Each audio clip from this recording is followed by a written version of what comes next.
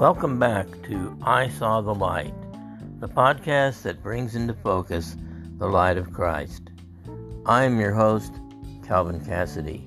Tonight is a very special show. The light focuses on the nation's unvaccinated children. My question is society sacrificing our children for public opinion? Almighty God, Heavenly Father, you have blessed us with the joy and care of children. Give us calm strength and patient wisdom as we bring them up, that we may teach them to love whatever is just and true and good, following the example of our Savior, Jesus Christ. Amen. A child, the icon for innocence and purity and simplicity, their eyes searching for truth and security. Their innocence is interrupted by an unforgiving virus and a face covering that can be the difference between life and death. Our unvaccinated children, they have no choice. At present, there is no vaccine to protect our children up to age 11. There is no vaccination mandate, so many students in middle school, junior high, and high school remain unvaccinated, and in some cases, teachers, staff, administrators, and other school employees remain unvaccinated, and a portion of our adult population remains unvaccinated.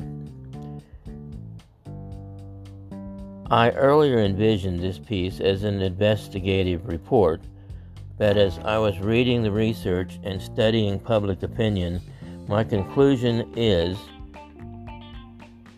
you can report on what is believable, you can report on what is truth, and you can report on what is false.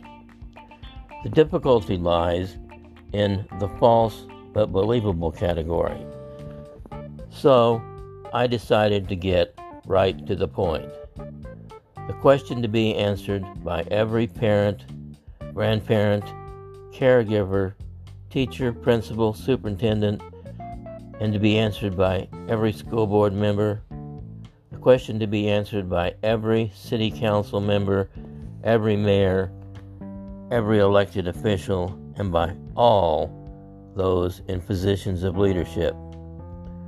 Are you prepared to watch a school child die from this health crisis? Let me repeat that. Are you prepared to watch a school child die from this health crisis? I think, or at least I would hope, that we can all agree that the answer to this question is no. I remember when I was in kindergarten, one of my classmates and his father were killed in a car crash. I learned grieving for a classmate at an early age. For a 5-year-old, it was devastating, though short-lived.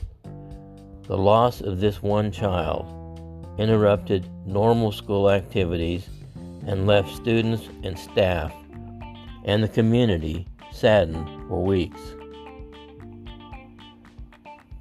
There was no procedures to be followed by the school. There was no guilt or negligence associated with this death by the school.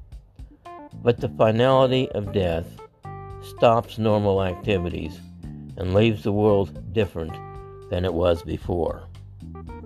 Nobody wants to see the death of our children at school. Since that event, I have been blessed to never have to deal with a student death from my classroom in my 40-year teaching career. So on we go, plowing into a third school year with the virus a centerpiece for educational success. What makes this year different?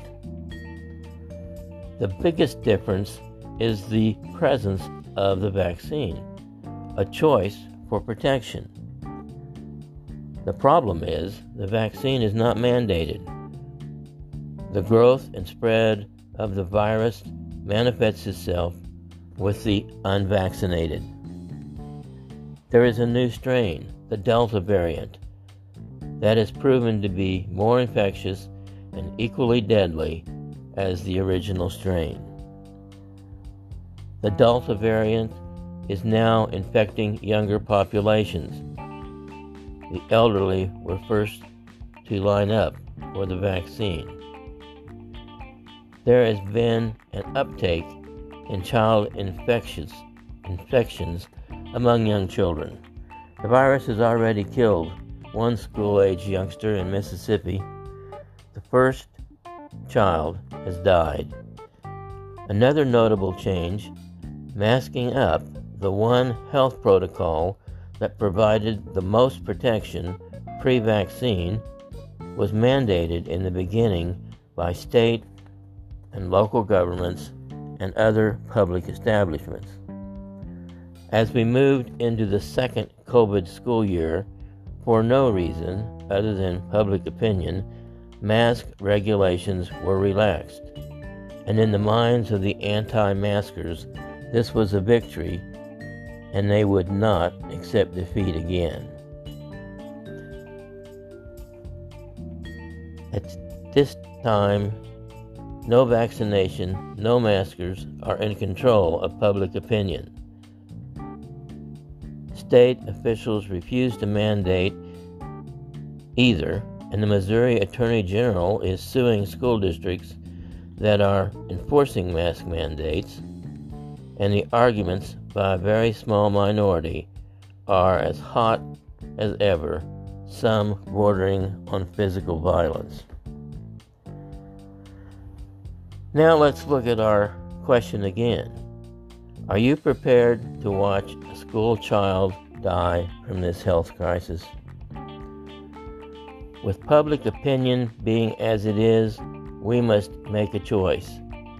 Do we do nothing and leave a whole generation of children unprotected to a killer virus that has already taken at least one child, with others throughout the country fighting for their lives? Or can we give in to our personal adult views and convictions and do what is best to protect the unprotected?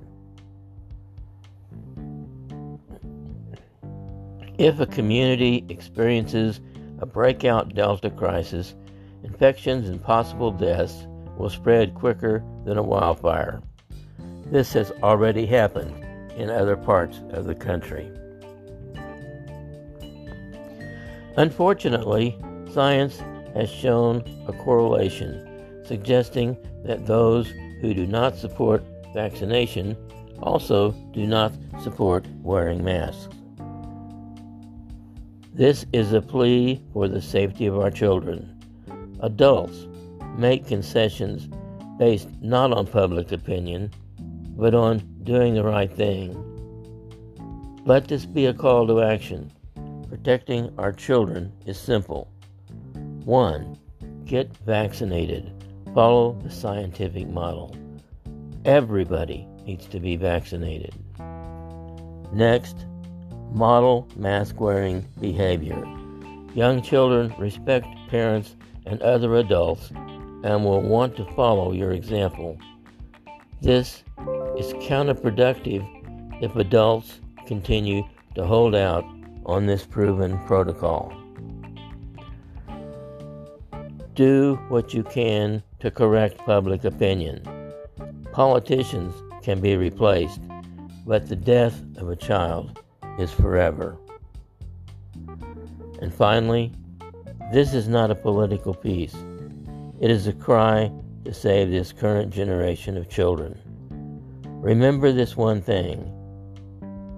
I do not want to be responsible in any way for the death of a child. In the beginning, we were all in this together. Let's make it that way again.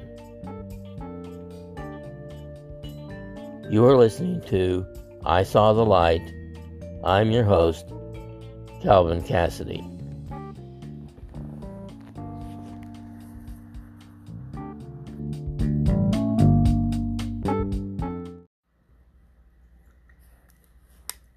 Welcome back to I Saw the Light, the podcast that brings into focus the light of Christ.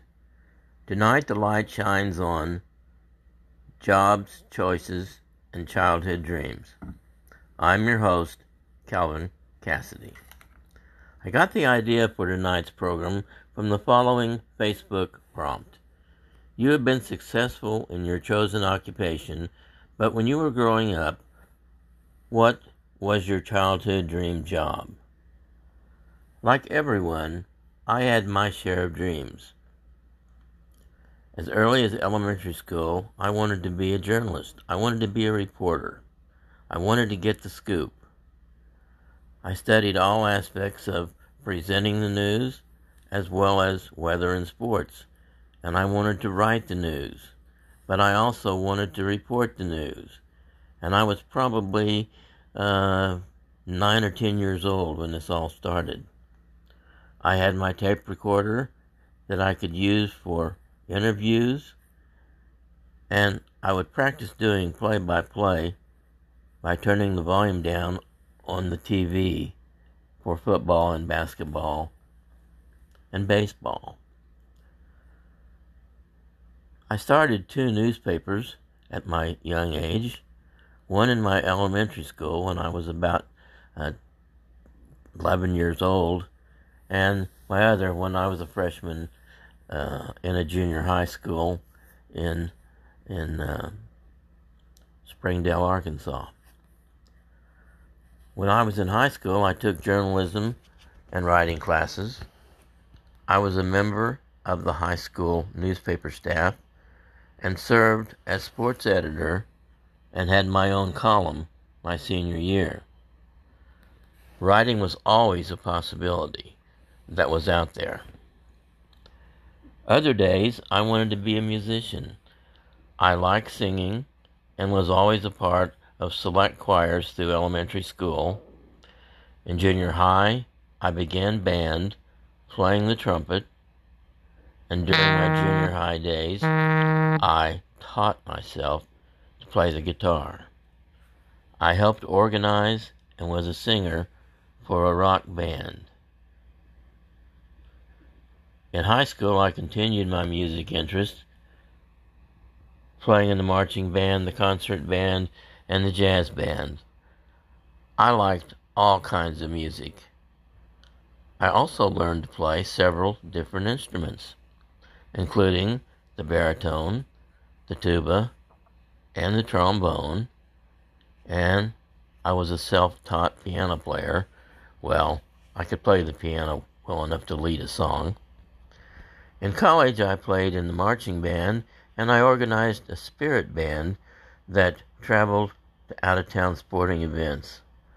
Playing music and directing music was another possibility. Then there were other days when I wanted to be an athlete. All boys want to be an athlete, or I might settle for a coach. Because of my size, sporting competition was limited. I did play tennis in high school and college. While playing time was limited, I was an avid fan of basketball, baseball, and track and field. Coaching was also in the running for my dream job. While all these dreams were possibilities, I chose to follow in the footsteps of my parents and be an educator. That is when my father stepped in. His profession as an educator ranged from classroom teacher, a school principal, and a guidance counselor. When we discussed my future, his goal was not to promote a job in any field. His wishes for me were happiness and success. His question for me was, what do you want to do with your life? My number one priority, aside from earning a living, was to help others be happy and successful. A career in education provided a pathway to achieve these goals. What about my dream job? There were educational components for each of my childhood wishes, but what would be my area of emphasis? Where could I help the most? Where could I have the most influence? A teacher of music, a teacher of athletics, a teacher of writing. Which would it be? After much discussion, I selected elementary education, a teacher of children. What better time to help youngsters develop ideas of respect and success? What better age to help students explore and discover as they develop a foundation to support their dreams? I was satisfied with my choice. But again, the question, what about my childhood dreams? While my teaching degree was in elementary education, there were unlimited opportunities to work on satisfying my dreams. I found out that with my training and interest in music, I could present music programs from the very first year. My father reminded me that I could enjoy music in many forms without additional certification. In my 30 years in the classroom teaching elementary school, I directed and produced at least 2 programs a year for many different occasions. My 2 favorite yearly programs were Veterans Day and Mother's Day, and of course Christmas. I emphasized developing a lifetime skill in music that might become a dream for you as you pursued your chosen career. One dream down. Next, a connection with athletics through physical education. Another interest that has many facets, but did not require more college. I successfully coached youth basketball, Little League baseball, and youth track and field. Athleticism was not a primary emphasis in these coaching experiments. Team play, respect for the game and your opponents, and having fun was what I looked for in realizing this dream. It was great fun for the kids and helped me keep physically fit. In some cases, it even allowed some subtle weight control for some struggling tweens. While my writing dream was realized, it was slow going in the classroom. Most 11 and 12-year-old students like sports or music, but not very many will choose writing as the number one interest. One method of encouraging writing was publication. As I had realized my dream early on in elementary school, I wanted to help provide opportunities for those students that I was teaching to realize some of the good feelings that comes from personal writing. And so I created a classroom newspaper almost from the very beginning. And as it grew through my teaching career, it became a very nice piece of work that the community could even be proud of.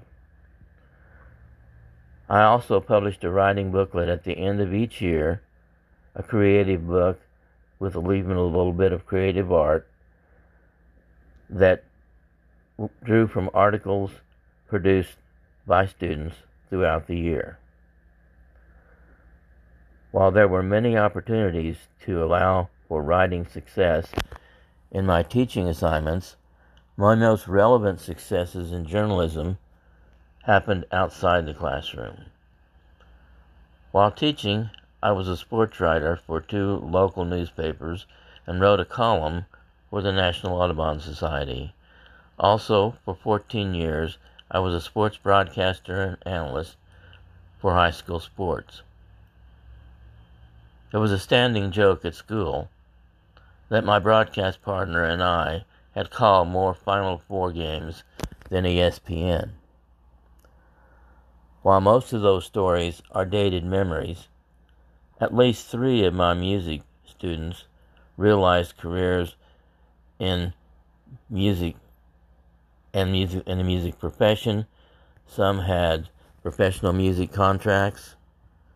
Several of my youth athletes had exceptional careers in college athletics, and 3 made it to the NFL. On a Super Bowl, okay, in one case, he even made it to the Super Bowl. I know of one who pursued a career in journalism. All that success in helping me realize my childhood dreams. What about today? As I look forward to my 70th birthday in a few weeks, I continue to write and publish.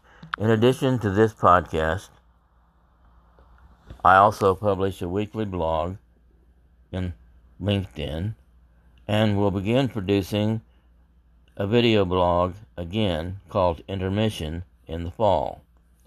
But the biggest part of my dream and my legacy is the publishing of the spiritual book, Bridging the Gap, A Spiritual Journey to Heaven and Back. So as you prepare to launch your career, don't forget about your childhood dreams. Your legacy may be one of those dreams.